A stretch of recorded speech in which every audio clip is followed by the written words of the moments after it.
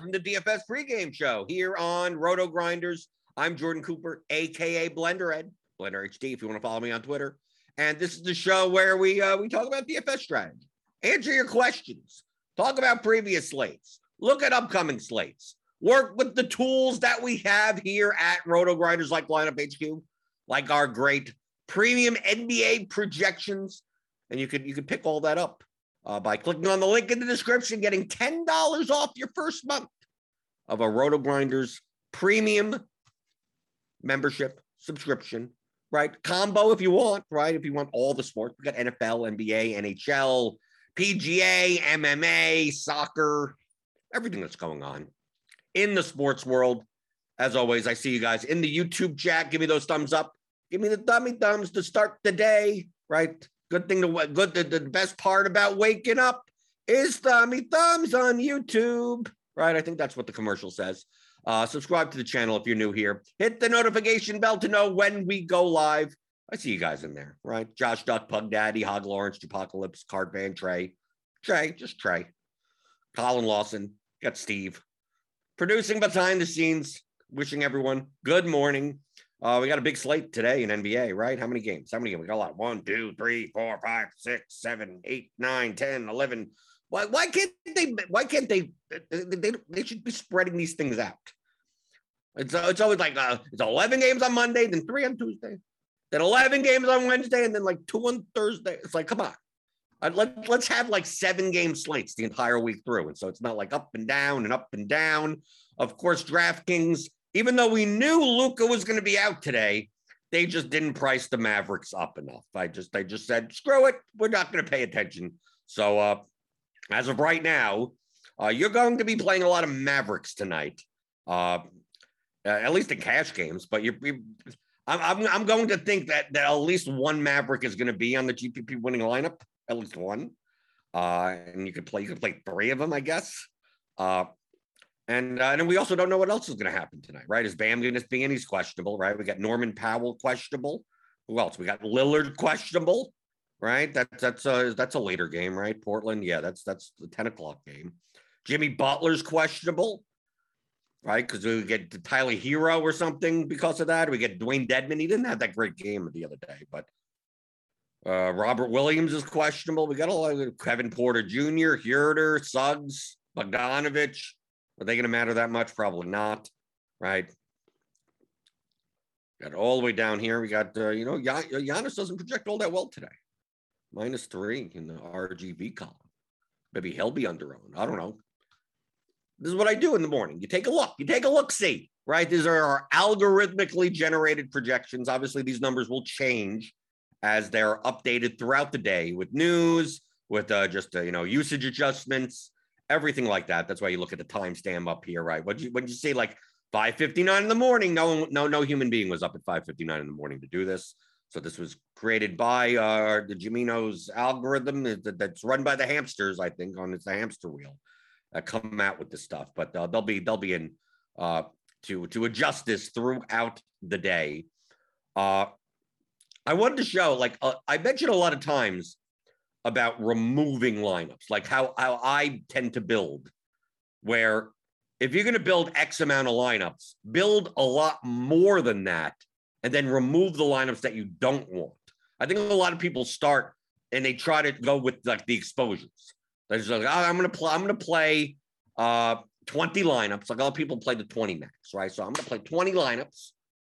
But I'm going to have 10% of this guy and 5% of that guy, right? Because like 5% is one lineup out of 20.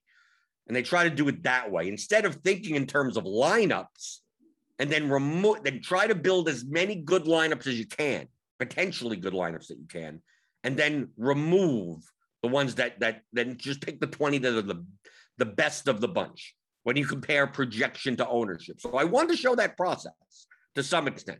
Now, once you do that, the diversification is a different thing. Like I always want to stress that strategy in lineup building and diversification are completely different from one another. Diversification is just a matter of risk tolerance of like, oh, I have 300 lineups to choose from, and I want to choose 20 of them.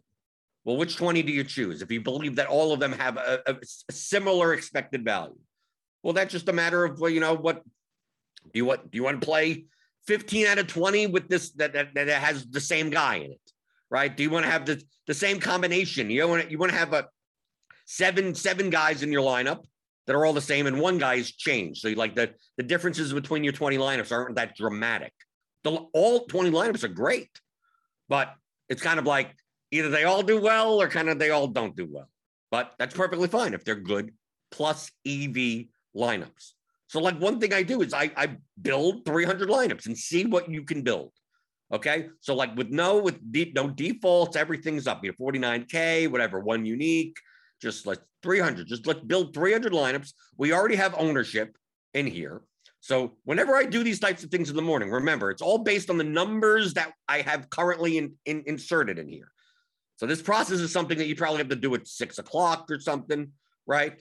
So it's not, you don't do this in the morning and go, oh, and if one guy comes up a lot, it's like, I'm going to be playing a lot of that guy. Because what happens if his ownership changes? What happens if his point projection goes down by 1.5 points? What happens if his ownership projection goes up by 5 percentage points? Well, then it changes everything. Okay, so I'm going to build 300 lineups. So just strictly 300, just basically the top 300 optimals, right? So here I go. And you've probably seen me do this before, and you may not understand why I'm doing it, where I will build tons of lineups and then remove the lineups that project lower but are owned higher than the lineup above it. Because that would mean that it's in theory, a lower expected value lineup than the lineup above it. Why would you want the lineup that projects lower that is owned more, right? As you lose projection, you should also be losing ownership. But what this does is once you eliminate those lineups, you'll get a sense and see what players make up lineups that project high and are lower owned, right? You will get to see. I mean, obviously, it's going to be a lot of the higher projected players, but you're going to see like we may get a ton. And we take a look here at the ownership here. Maybe we get a ton of Patty Mills, right? Because I'm sorting by salary adjusted plus minus. And looking at this ownership down the line.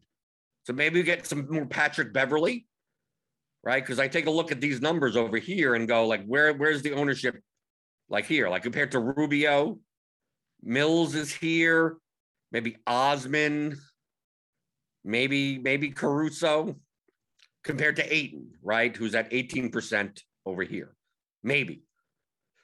So it all depends on, obviously, on the positional scarcity also. Maybe get some Tony Bradley, more so than Bam Adebayo in this range.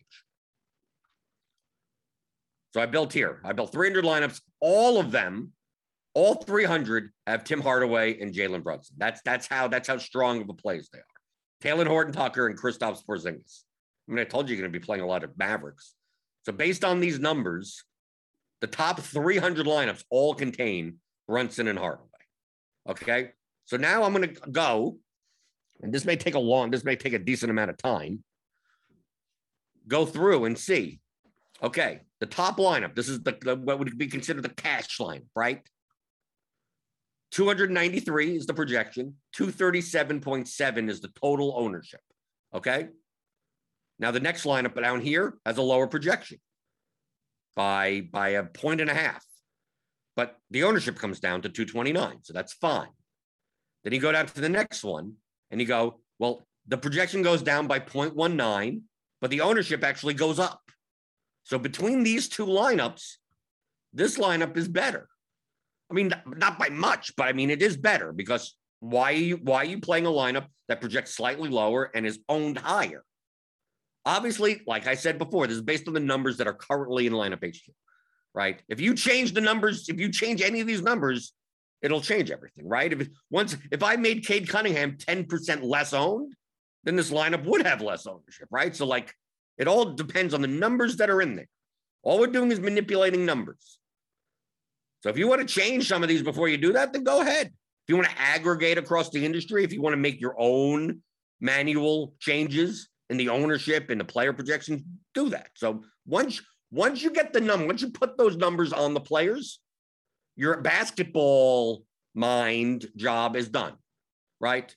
As long as you're getting a player to a number, two numbers, some type of projection, whether it be median or ceiling projection, whatever number you want to use, and the ownership number.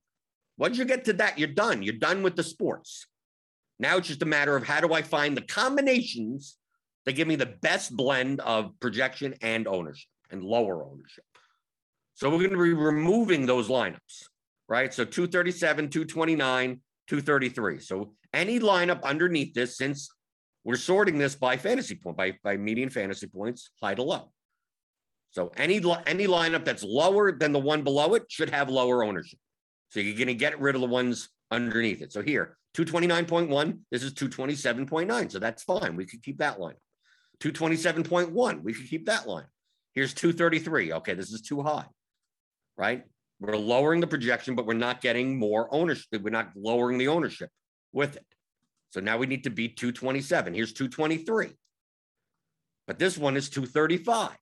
So why would you play a lineup that projects for lower with 12 percentage points higher ownership? You wouldn't if you had to choose between the two, right? Doesn't mean you can't play both lineups. You could end up playing both lineups, right? You could.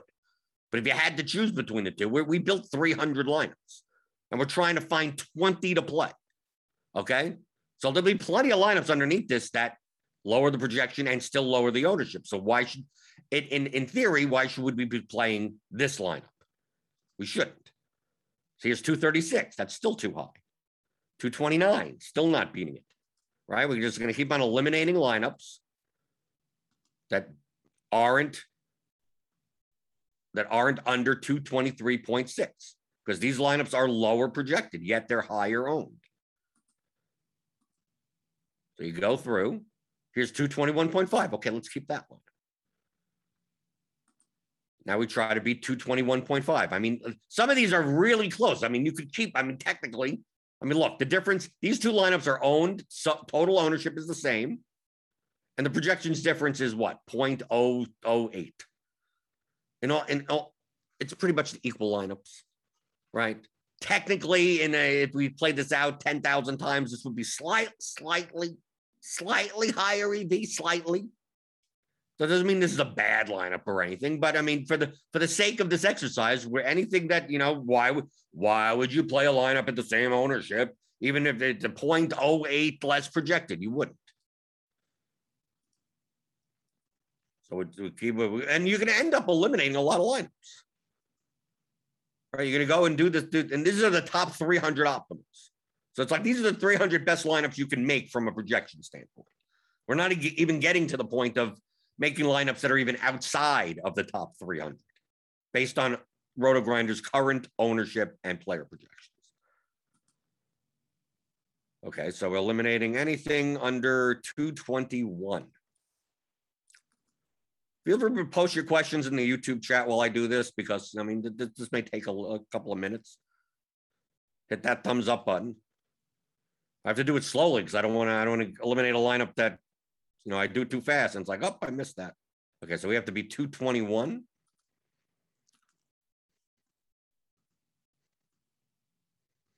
And I'm not saying that you have to do this process exactly this way. I'm just showing you a way, instead of thinking in terms of how to build 20 lineups, how to build 50 lineups, how to build 150 lineups. It's how to build 300, 600, 900, 1,500 lineups, and then get down to 150, get down to 50, get down to 20, get down to 3, get down to 1. So you're more in the mode of looking at lineups and not players, like what players to play. I'm playing 3 lineups. What players should I play? It's like, no, why don't you build 100 lineups and then find the 3 that you find that you think are the best? That may help some people. That's how I think of DFS. I know that if you sim out the contests, there are thousands upon thousands of lineups that are plus EV. And a lot of them are very close to each other in expected value. They have different distributions on how they reach that expected value. So when you say that there are 5,000 lineups that essentially are as profitable as one another, then it comes down to like, which ones do you play? Well, play whichever ones you want. At that point, play whichever ones you want. But you're still thinking in terms of lineups. And if you build 100 lineups that you believe are all good, and it's like, well, my favorite player is Jimmy Butler, and I want to play 3 lineups with him, then fine. If you play 3 out of those 100 that have Jimmy Butler in it, but fine. Then you could play whatever diversification you want. You could do whatever you want at that point. So if you look at 100 lineups and 7 of them have a guy that you're like, I really don't want to play that guy, well, then you don't have to. Feel free to eliminate those 7. Now you have 93 lineups to choose from. But as long as you're coming from the perspective of trying to build plus EV lineups and not thinking in terms of what players to play and how do I fit them all together. Right? Okay, let's see. 221, 218. Okay, we got down to 218 now. We're going to move that up to make this a little bit faster. 218 we have to beat. Maybe we could get this down to like 30 or 40 lineups. Maybe even less. 218 we have to beat. 217. Okay, there's a 217 lineup. Let's keep on going. Could probably do this quicker in like a or something. Probably. 217.1. Oh, we just barely beat it. Okay, 217.1. Let's keep on going. I don't want to skip any. We have to be 217.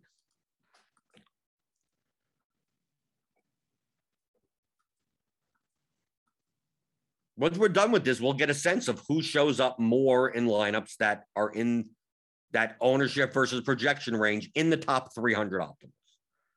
Obviously, Hardaway and Brunson are going to be in every line. So, like, I'm also expecting to see Taylor Horton Tucker probably in all the lineups also. He was a 94% of 300. He'll probably be in all of the ones that we end up having. Okay, so what do we have to beat again? 217.1.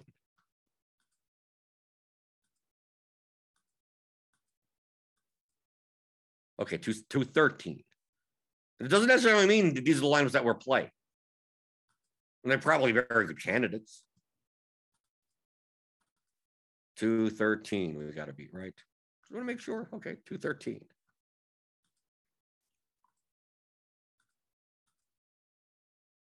I mean, some of the ownership down here is like 236. It's like, dude, like we're giving up how much projection and still keeping 236 in the ownership range.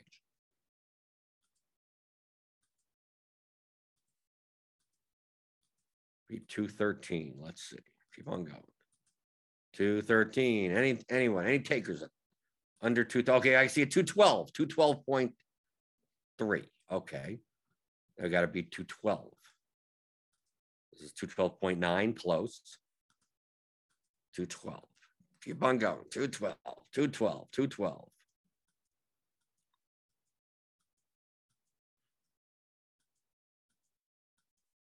$213 over there. We may not be with that many left lineup. I mean, we maybe 10. Maybe we end up with just 10 lineups. Out of the 300, the top 300. Doesn't mean that you could make another 300. Just essentially, in order to make another 300, just find where the line is, where the projection line is, and just keep on going. Typically, at this point, you'd look at the lowest here is 209. You'd basically look at whatever the lowest number of the ownership that you want at that point, and then you set that as the max, and you build 300 more. So here's 209. So now we have to beat 209. Let's see if we can beat 209. 209. Come on.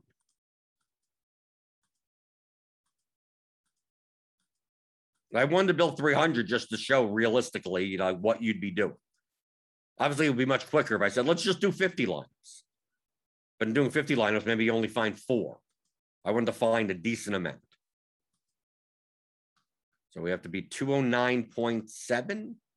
209.7. I've showed this type of process before, but I'm not sure if I've explained it thoroughly of why I'm doing this, why I'm showing this, what's the concept. 207.5.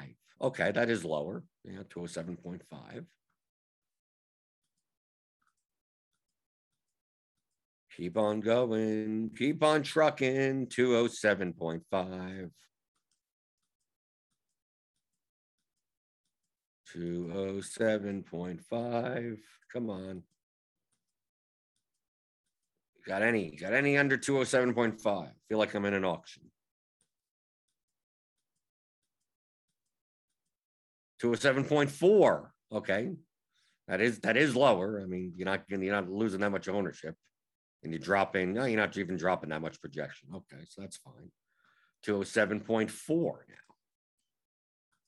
206.1. Okay, we're down. 206.1. Let's keep on going. We should be close to the end, right? I hope so. Come on, 206.1. Let's do this. Okay, I gotta see 203.9. Okay. It'd be 203.9 now. 203.9. I mean, some of these lineups are like, look, 227. It's like, dude, we were finding 227 lineups that have like 4 points higher projection. Like, what? Why are we playing this?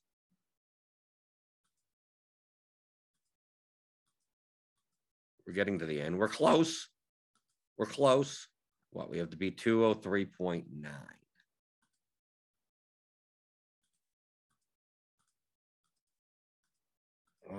Come on. Okay, we're there. 203.9. We got it.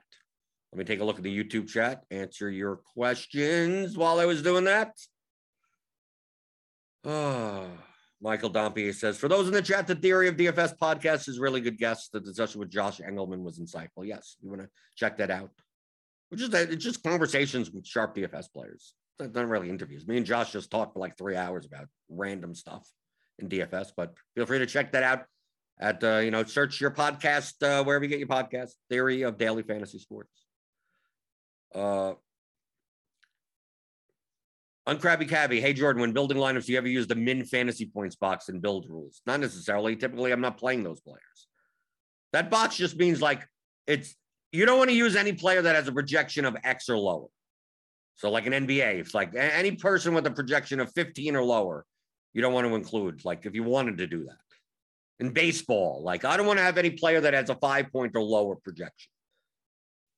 It's a way to, kind of eliminate all the crappy guys in your player pool without actually having to X them out. I prefer to X them out to make it easier. But no, it doesn't matter.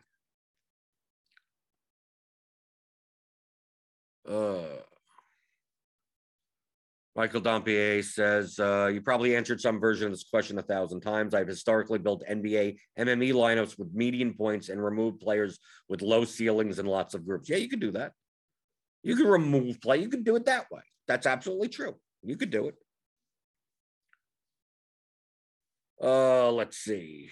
Wig 3, I thought correlation isn't a big deal in NBA. Yeah, it isn't. I don't know. Did I mention anything about correlation? It isn't that big of a deal. I would think that if you use ceiling projections, running lineups, those ceilings aren't as likely to happen as the median ones. No, well, they aren't. That's why the ceilings projections in our are 86th percentile outcomes. So they'll happen 14% of the time. Or the 84th percentile outcomes, they'll happen 16% of the time. What I would suggest is you understand what projections are. They're a range of outcomes on a distribution curve. So using one or the other doesn't matter. That the standard deviations of NBA players are different, but they're not so dramatically different that your lineups are going to change that dramatically. Well, do we use ceiling projection? Do you use median projection? You're still comparing whatever number to an ownership number. Whatever number you want to use, do whatever way you want to do. Doesn't matter. Okay, so we took a look. Okay, we got 16 lineups. So out of the 300 lineups, it's basically the best possible 300 lineups based on projections. Okay, the number one lineup is always going to be the cash line. Right, so this is the type of lineup that you just plug into double ups. It's the highest projected, highest owned line. So what players do they include? Includes a lot of Bam, a lot of Tatum. Right? What players does it not include as much of? You're still getting, some Porzingis. But you're getting basically THT, Tim Hardaway Jr., and Brunson and all of them. Ricky Rubio in most of them. So if we take a look at by ownership, so let's take a look at owners by ownership. Rubio, Ball, Cunningham, Mills, Osman, Ayton, Caruso, Giddey. Right? Let's take a look. Mills, Osman, Ayton, Caruso, Giddey. Do we have any of those guys? Mills in 2 lineups. Osman in 1. Caruso in 2. Have no Giddey out of these lineups. So what that says, like if you see, we have some Ayton, right? Like if we're missing a lot of those types of players, maybe they're most likely over-owned, or the construction doesn't work out this way, right? We get Osman in this lineup, 49.9. Would you play Lonzo Ball and DeMar DeRozan together? I'm not sure about that. I mean, that's a separate conversation. I'm just showing you a process. So if you were to play single entry 3-max contests, I think I don't even think you have to do anything more than this. If you're playing 1 to 3 entries in a smaller to mid-size field contest, like I said, based on our projections, this would be the optimal number 1, right? It's the best, the highest projected line based on our projections. You wouldn't have to care about ownership because who cares? You're just looking to double up, getting over the line, playing head-to-heads. Then as you go down, these are like, the ones that are directly underneath it may be like very small field, single entry field. If you're playing 200 man, 100 to 200, right? And then as you scroll down, these are more like single entry 3-max, 500 to 1,000. Then maybe to over here, then you get up to like the middle stakes type of things. So like these 16 lineups, like if you wanted to choose to play your single entry 3-max, truthfully, I think this is, if you wanted to just do this, I think this process would be way better than whatever you do, right? If you're not used to doing this, if you're trying to pick out players, I want to play this guy. Should I fade Brunson and play that guy? Should I do if you're playing smaller field stuff, then pick 3 lineups from here. And look, and you see here, obviously you're going to be playing all the Hardaway, all the Horton Tucker, and all the Brunson. But look, you have 12 out of 16 are Rubio lineups. You could play if you were going to play 3 of these lineups, you could play all 3 of them being Rubio lineups. You could. Or you could decide to say, well, I don't want to play all of them as Rubio. I want to have 2 out of the 3 Rubio. That's fine also. I only want to play Bam in one of the lineups. Fine, so you only choose one Bam Adebayo lineup. Right? You get all of them right here. So only one is Christian Wood, and he just shows up in the optimum right here. Maybe you don't mind playing 3 Jason Tatum lines. Okay, that's fine. But just choose 3 out of these 16. Probably not the first one, because that's like another double up line. So right. So maybe we get rid of that. Okay. So you played this in your cash game. So we get rid of that. And then you pick 3 out of these. Right. You go through and you go, okay, what do I want to play? What do I do? 3 Mavericks. Right. Do I want to play 3 Mavericks? Maybe you decide. You said maybe you could. They're cheap enough that you could play all 3 Mavericks. But let's say you don't. You just say, I don't want to play all 3 Mavericks in a lineup. So you remove here's one with all 3 Mavericks. Right? Because at this point, you're just choosing between multiple good lineups. Right? So here's one with 3 Mavericks. Here's one with 3 Mavericks. Here's one with 3 Mavericks. Here's one with 2. So we're looking through where are the 3 Mavericks lineups. Obviously, this is something you could remove in groups before you even make the lineups. You could go through them and just say, okay, I don't want to play all 3 Mavericks. Okay, I think that's perfectly fine. You could, but you could choose not to. We also have the DeMar DeRozan and Lonzo Ball together. Do we want to play them together? Maybe we don't want to play them together. Okay. So we're going to get rid of Lonzo Ball, DeRozan lineups. Lonzo Ball, DeRozan lineups. Go through. There's Lonzo Ball. There's Bam. There's Lonzo Ball. There's Lonzo Ball.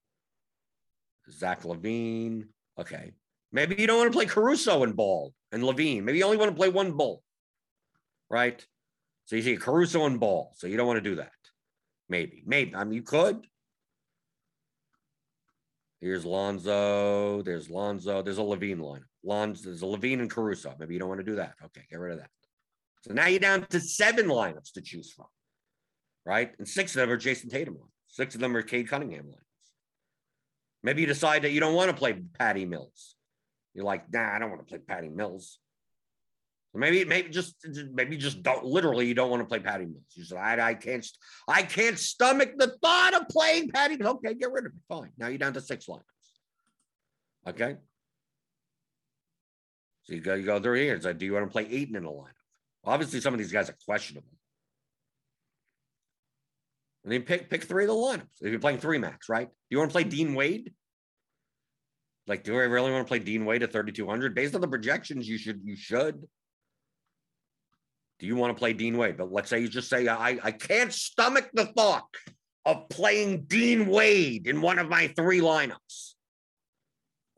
That's fine. You have 6 lineups to choose from. So let's get rid of the Dean Wade lineups. I'm just thinking, like, you don't have to do this. Maybe you don't mind playing. You don't even have to look at it.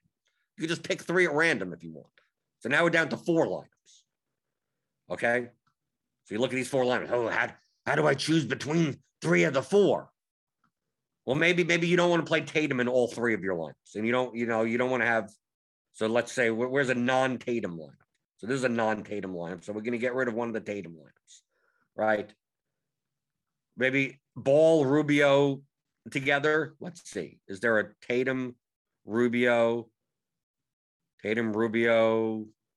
you have to choose between Rubio and Ball. Ball's 20% owned. Rubio's 26% owned. Maybe it's like, I'm gonna fade more Rubio than Ball. So maybe you're gonna get rid of a Tatum Rubio lineup.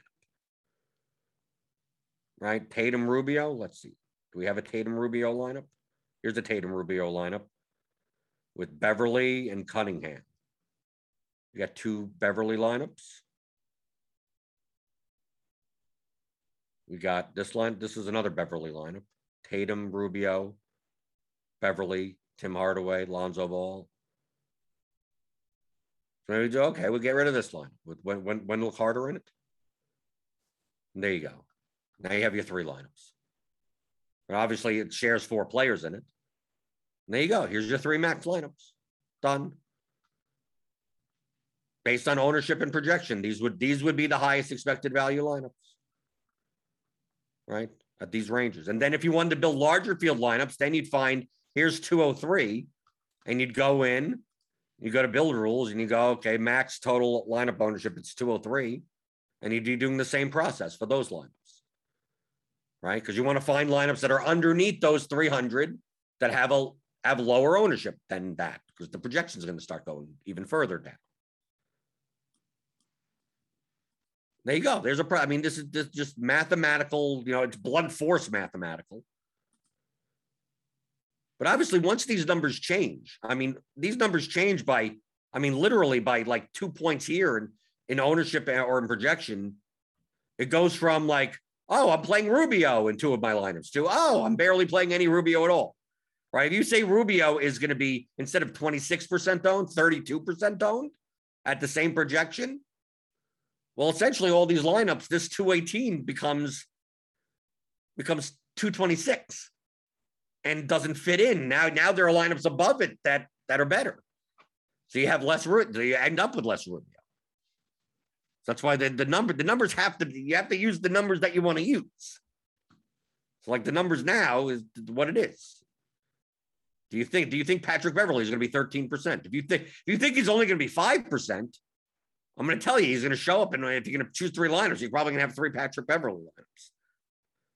Right? If you think Cade Cunningham is going to be, instead of 20%, 10%, I'm telling you, you're going to get a lot of Cade Cunningham. Because look, you're getting a lot of Cade Cunningham even at 20%. So at even lower ownership, at the same player projection, you can get even more of them. So that's essentially what you're trying to find out. What players make up lineups that have high projection and lower ownership? We start bumping up Hardaway and these top guys, right? Brunson, Hardaway, THT, like at 42, and 35, you're still getting them in like all of your lineups because they project so well for their salary. But you start making them 60, 70%, maybe that you get some lineups that don't have all 3, that maybe start only having 2 or only having 1. because the ownership comes down, because now you're eliminating a lot of ownership by doing that. So that's why you got to go with the numbers that you're going with. So at the 5:59 in the morning with the algorithmically generated projections, I mean, they're just giving you a sense. If these numbers remain the same, this is what it looks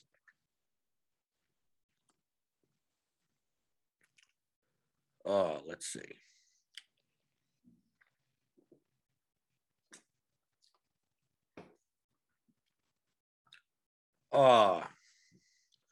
Bob Bass, I don't believe you're going to get a large enough player pool doing it. Who says you need a large enough player pool? Remember, these are lineups for single entry 3-mans, right? You're going to get, once you start going down even further, right? If I set this at 203 and run 300 more lineups, you could do the same process again. Those would be more larger field lineups. And then once you do that again with another 300, then you find the, well, okay, this goes down to 170 and you do another 300 lineups. Then it goes down to 140 and you do another and then you could find 150 lineups that you'd want to play. And sometimes when you see like the ownership and the projection are barely changed, you could keep both those lineups. Like I said, where it's a fine line between what we're doing here. Like, do I want to play a lineup that projects 3 points lower and is 20 points higher in ownership? Probably not, but 1 point, right? 208 and then 208.5 in the next lineup for total ownership doesn't make that much of a difference, right? If you wanted to keep both lineups, it's perfectly fine.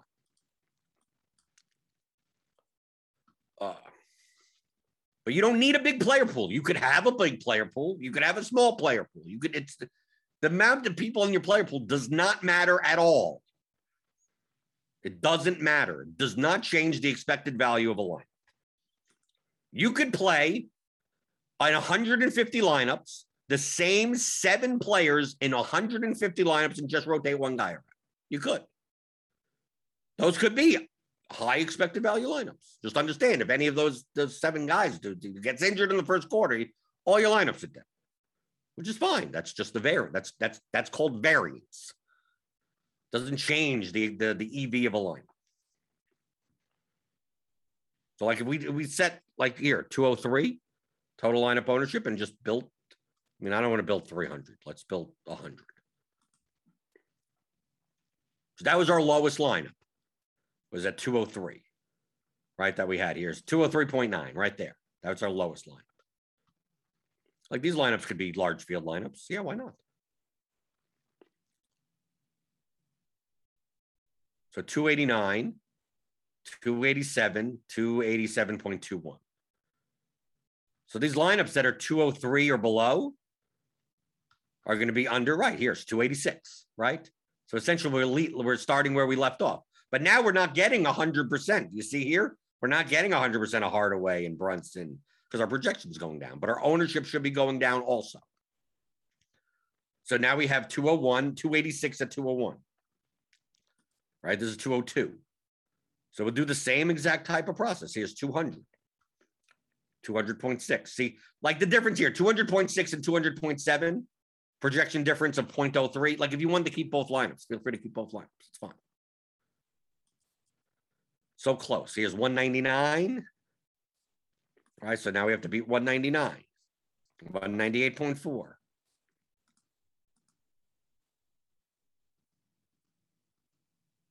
$199.198.4. Can we beat it? 195. I went too fast. But you see here, you can keep on going. You're sacrificing projection. And you're going to start getting other people in your player, but you're going to start getting, now we're getting Sadiq Bey and Harrison Barnes and Anthony Edwards. And look at the how many, it's getting one Sabonis lineup, there's Sengun in a lineup. Right now, you're going to start getting lineups with guys that aren't as projected as well. But compared to their ownership, it may still be fine. And these would be more of the larger field lineups. The ones that we were building before are more for a small to mid-size. Or obviously the top one, which would be a double-up type of lineup. So you could do it this way. And then see what you come out with. You could do this. Obviously, you could also do this process in Excel. You could do this via Python. There's a way, like lineup HQ, you could only build 300 at a time. But you could export these numbers, the projections and the ownership, and do this in Excel through an optimization method, a knapsack, solver, and do, you can feel free to, you could do 10,000, you could do 50,000. I mean, pretty quickly. I mean, you could probably make 10,000 lineups in a minute or two. I think Nerdy Tenors in chat. I think he could make 1 million lineups in 3 seconds or something. I mean, he's much better than me doing that type of stuff. But yes, you could do this in Excel if you wanted to. But you could also do it this way. I mean, this is like the manual way of doing it. Then keep on going, and then see what lineups are available to you, and said, do they fit the contest that you're playing? And then remove the ones that you don't want, keep the ones that you do. And if you're like, I don't want to play, this guy in 80% of my lineups, then remove the ones that then you have like 500 to choose from, right? So just start eliminating lineups that have that guy that you don't want a lot of in it. So you don't even have to use the exposure mins and maxes. You just say, well, I need to cut my lineups from 500 down to 150. So you go through. It's like who do I don't want as much of, and start cutting those lineups first, and then go to the next guy that you don't want as much of, and cut those lineups, and then you do whatever you want. You've already decided that these 500 lineups are fine. Now you're just getting down to, well, how much diversification do you want? And at that point, it doesn't matter. You're looking at 500 lineups that you believe are, for the contest that you're playing, to be of similar expected value. And then just, which ones do you play? Whichever ones you want. Let's go through the YouTube chat.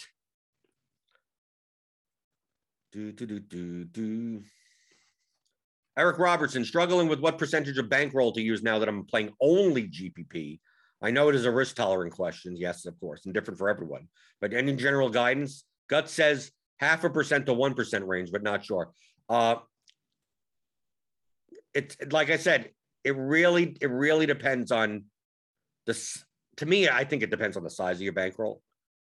If you're playing with $1,000 bankroll and you're playing DFS, you probably can replenish that bankroll. That's not a true bankroll. Like, for instance, I have a $300,000 bankroll. So when I play 1%, that's what, $3,000, right? Now, if I were to play 5%, that would be $15,000. But imagine playing $15,000 and losing all of it. And like you're playing GPP, you could lose 90% plus. How easy is it for me to replenish $15,000? Pretty hard, pretty damn hard, right? But that's only 5%. And if you don't mind those types of swings, that's perfectly fine. I prefer not to. I prefer in GPP. I'm more in that 0.5 to 1% range. Me personally, but that's with the $300,000 bank. If you have a $1,000 bankroll and you're playing 1%, that's, we're talking about $10. Like, can you replenish that? You could play 10% of that. I have a $1,000 bankroll. I'm going to play 10. I'm going to play $100. Like, what's the worst case scenario? You get down to $300, and can you replenish? Do you have another form of income or something like that? So that's why in those cases, I don't even consider $1,000 to be a bankroll. I don't mean to sound like, oh, Mr. Moneybags or anything, but most likely you're playing DFS. If you're watching the show, you're some decent enough means, and you have a secondary income, you have some job that pays decently, that if you wanted to have a $20,000 bankroll, you could, right? So that's what I would consider to be like to the point in which you would stop playing DFS. So like at a $20,000 bankroll, like how hard is it to replenish, $20,000? Pretty decently. So maybe you don't want to play $2,000 a slate in GPP. You probably don't even have the edge to even do it like that. So maybe you're only playing 5%. Maybe you're playing 1%. You're only playing $200 a slate with a $20,000 bank. You could. It's very conservative, but for me, the size matters. Because when I started with $400 in my DraftKings account, I was playing $50 a slate, right? Which is like 15%. I wasn't even playing a percentage. I'm just like, I have disposable income. Here's $400. It turns out My 400 never had to be, I never had to put more money in my quote bankroll, just went up from there. Well, it went up and then down and then up. But the percentage didn't matter. Like, what's the worst case scenario? Oh, I'm at $400. I'm going to put another $400, right? I have another job. I'm perfectly fine. This is my recreation. So going by a percentage back then didn't make any sense. I'm not going to say, oh, if I lose my $400, I'm never playing DFS again. No, that's not the case. Then that's not technically your bankroll. So when your bankroll is at low numbers, like, feel free to play 20% of it. You're going to replace it probably. $300,000 bankroll. Imagine losing half of that in 3 months. How could I replenish $150,000? Pretty damn hard. So I'm going to be much more conservative with my bankroll. So that's how I think of it. I don't know how other people do. Jacob Calloway says, I play 2% because I'm nitty AF with my bankroll management. Well, it also depends on what types of games that you play. Do you play single entry GPPs, large field GPPs, cash games? I mean, a mix of both. Different sports, you play different things in, right? Soccer, I play primarily cash games and small field GPPs. MLB, I'm primarily only playing large field GPPs. I mean, so like, how do you allocate your money around? Depends on the lineups. It depends on the contest that you're playing. Bill Tomas, I tend to lock 2 players that I think are under-owned that project well, then pick out the lineups I like within a certain projection and ownership for larger field contests. Is that a bad process? No, that's fine also. Just understand you're going to be playing those 2 players in all your lineups, which if you're fine with, that's fine. Perfectly fine. There's tons of ways to get to this very similar points. I'm just showing you another way. A lot of people will show you like setting, because people talk about setting exposures. And I'm like, I think people concern themselves too much on exposure settings and not just picking out lineups and not worrying about the extent. Like, I don't know how much of this I should be getting until I go through a process like this and go, oh, okay. Maybe I shouldn't be playing that much Patty Mills. Or maybe I can play him in 2 lineups. So which lineup should I be playing him in? And then you go from there. But it's so many people in DFS start with the what players do I play attitude and not of what lineup should I play attitude, which you should be. So I'm just showing you a way that you could focus more on the lineups and not the players. Just go as long as these 2 numbers or whatever numbers you're using, you believe are accurate. If you want to change them, feel free to change them. If you want to take from another site and aggregate with our project, feel free to do that. If you have your own model, you have your own way of determining ownership projection, do it that, and then import it into here, whatever. And then start building lineups and just choose the lineups. I'm playing 20, I'm playing 5. I'm playing 3 and 3 max, but I'm also playing 20 in a large field. Okay, so save the 3 that you want here and pick the 20 you want there. Now you have 23 lineups, and there you go. And you could go through this entire process. Now, obviously, like, 6:30 news, someone's out and whatever, and everything starts changing. Well, you're gonna have to do it again, right? Yeah, you're gonna have to do it again. So you understand why, like, when people ask me, like, this morning, like at 11 o'clock in the morning, who are you playing? Or even at 2 o'clock in the Discord, someone will say, is this guy and that? I have no idea what I'm doing. Right? If lock's at 7 o'clock, I'm barely looking at what's going on until the 5:30 injury report, Eastern time. And there's still maybe some questionable people. And maybe at that point, I start doing this type of stuff. I may look in the morning. I may take a glance like I'm doing right now in the morning, but I'm not building anything until the numbers are better, till the numbers are more accurate.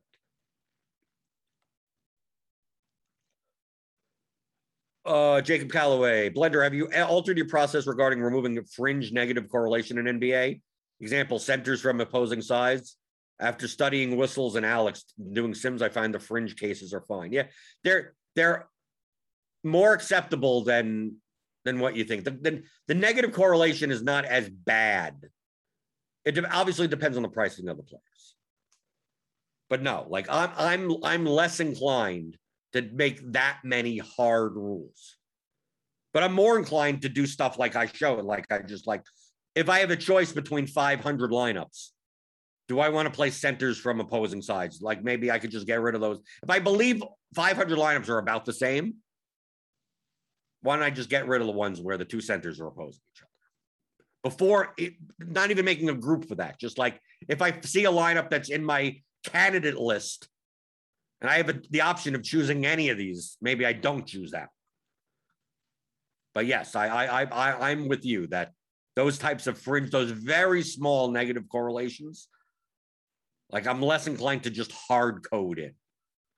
It may be something that obviously lineup against you does not have correlation boosting, but it may be the type of thing that, you know, if this center's in the lineup, bump the projection of the other center down 3%, like something like that. And then even when you do that, you may still get them together, right? So like, that's what I mean by, yes, it's a fringe case. So no, I do not do it as much as I did in the past. I used to make a lot of groups in NBA, and I was correct by doing so, negative correlation wise, but it's still, I'm basically building myself out of a lot of lineups for negative correlations that are very small. That it may not be what the projection may not be worth it. Like that minor negative correlation still doesn't make up for the fact that the guy projects well for X price. So like, what does it matter? So yes, Jacob, I'm with you. That's why NBA is one of the sports where you're not doing as many of those types of things. Like in baseball, you stack it, right? And in NFL, you quarterback and stacks and games, and you're doing stuff. Hockey with player lines, power play one, and the second line here where you're stacking stuff like that. NBA, if you never concentrated on any of that stuff, you probably wouldn't be doing much different. Jay to the Rome. With so many games on the slate, is ownership a big deal with so many options to choose from? It's always a big deal. Ownership is a staple foundation of playing DFS. Ownership always matters.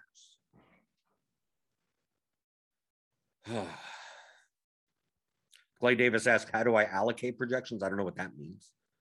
What do you mean by allocate? I don't know. It's already in there. What do you mean allocate? I don't get it. You're going to have to ask the question again. Okay. Well, we're pretty much done. Pretty much done. Are people going to use this process that I showed? Probably not. Probably not. People don't do what I tell them to do. Right? 95% of people just don't bother doing it. Or some type of process, right? I'm just showing you one blunt methodology. Right, Daniel and Jacob in the chat will tell me that their process is much more precise, which is probably true. It's about probably true. It's definitely true. But I'm pretty sure that my multiple ways of doing it bluntly, I probably get a lot of the same lineups that are similar, very close lineups that Nerdy Tenor gets. So it would make sense. Right. Eric Robertson has the perfect answer to the question. Ownership is important regardless. The size of the contest just changes how much projection you're willing to give up for it. That's correct. So it's always important. Now, how much more than other slates, right? I mean, like if there's a lot of flat ownership, like if the more efficient ownership is, the less important it would be because it's hard to lower your ownership and set with projection. If everyone was efficiently owned, then there's no way, then there's no edge in doing it. Then ownership wouldn't matter. If everyone was if every player on the slate was had efficient ownership, then yeah, then you could just, it's GTO, it's just like you're right there, like that, but the ownership is never efficient.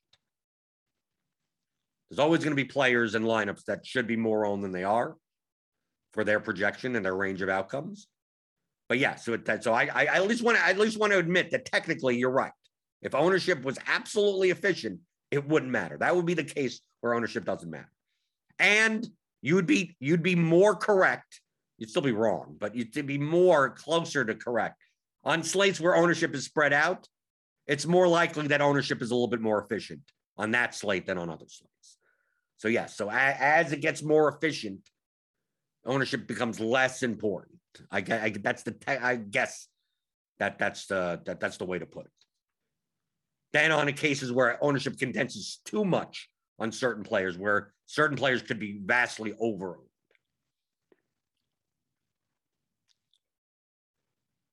Norm Bothwell, how do we know if we're on the right path? If we haven't quite hit one yet? Is it number? Yeah, what you mentioned here. A blunt way to see if, running good versus playing bad, that type of thing. Go into Roto Tracker and look at your top 1% finishes in GPPs. You want to be placing more than your fair share in those top 1%, 2%, 3% percentiles. So if you're placing 1.8% of your lineups in the top 1%, you're probably playing well. And even if and you've just been getting unlucky, right? You're in top 1%, but you're in 21st place, or you're in 7th place, or you're getting a 14th place, and just not a first or a second. But if you're only placing like 1% of your lineups in the top 1%, like you're losing to the rake at that point. So your aim is like 1.4 in the top 1% or higher. And and there are times where, and obviously you want a large sample size, but you could go a season placing like 2.2%, 2.4% in the top 1% and lose money. That would be running bad. It's like, damn, I'm placing so many lineups up there, but I'm like, that's what happened to me this past MLB season. I think I had 16 top 20 finishes. I think out of those 16, I think 8 were in the top 10. But I only had 1 second place, 1 5th place, and a whole bunch of like 8ths and 9ths. And especially since a lot of them were on FanDuel, and the payout structure is much steeper on FanDuel, just a lot of steak knives. So I looked at my top 1% of finishes. It's like I'm getting like 2%, 2.1% of my lineups in the top 1% on FanDuel, and I'm down money. So it's like, that's just running bad. I mean, that's all I'm trying to do is get up there. And I'm not getting the RBI single to get me over, the first place, the home run at the end of the game or something.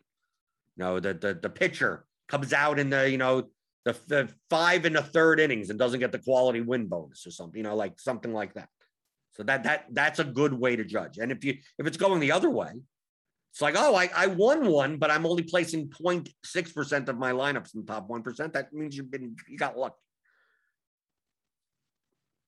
So that's a blunt way. Is it the best way? No, but it is a way to determine, if you're playing well in GPP.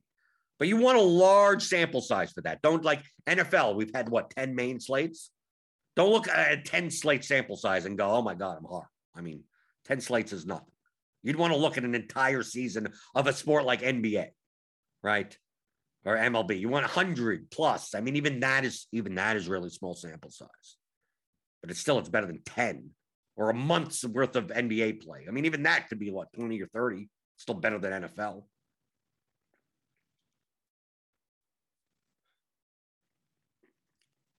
How large of a sample size of NBA entries where that top 1% can be trusted? Within one standard deviation, you probably won't live long enough. All I could say is that the larger, the better. Truthfully, I think you'd need a sample size that you'd be dead by the time you achieved it to get within one standard deviation. All of this is small sample size. I've been playing for 5 years every day. Still a small sample size. But still, it's still 5 years of samples, playing every day is still better than a week's worth. I mean, the law of large numbers, as it gets larger, the more accurate, the more closer to the accurate it's going to be. But there's no I'm not going to look until I get to a certain number. No, you should always look. When do I get to the exact number where I could trust it? It's like you're gonna be dead by that time.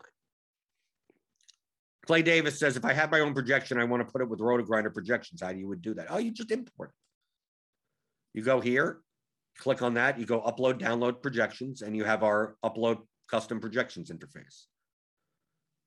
Right? You could even get our templates, so you could cut and paste them inside. Right? So all you have to do is do this. You have a CSV with your projections, and there you go.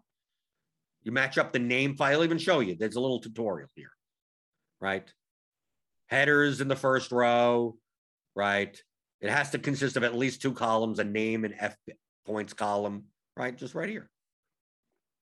And then you upload it, and then you go. And then you could take your projections and even aggregate it with our projections if you want. If you want. So that's how you do it in Lineup HQ. So if you want Lineup HQ, you want the tools that we have here at RotoGrinders, including our premium NBA projections, free to click on the link in the description, get $10 off your first month of a premium RotoGrinders subscription, either NBA only or our combo package. Give me some thumbs up on your way out the door. Thummy thumbs. I explained some stuff, right? I'll probably have to explain this again. I'll probably have to do this again next week, right? And the week after that, and the week after that, and the week after that. But hopefully, drill these concepts into your head. Try to make you better DFS players. So hit that subscribe button. If you're new here, the notification bell. We got Grinders Live later today. Big Grinders Live, 11 games slate. Who knows who's going to play? We already see Robert Williams is out. Okay, so obviously Robert Williams is out. It's going to change all of this stuff, right? Obviously, like Tatum's rejection will probably go up. Some of the Celtic stuff will happen, right? That'll change some ownership, right? So everything that we just did for the hour, just throw out the window, right? All these numbers are going to change. But we'll be back tomorrow to go over how the numbers went from this into what actually happened on the slate, and answer your DFS strategy questions as always on the DFS pregame show on RotoGrinders.com.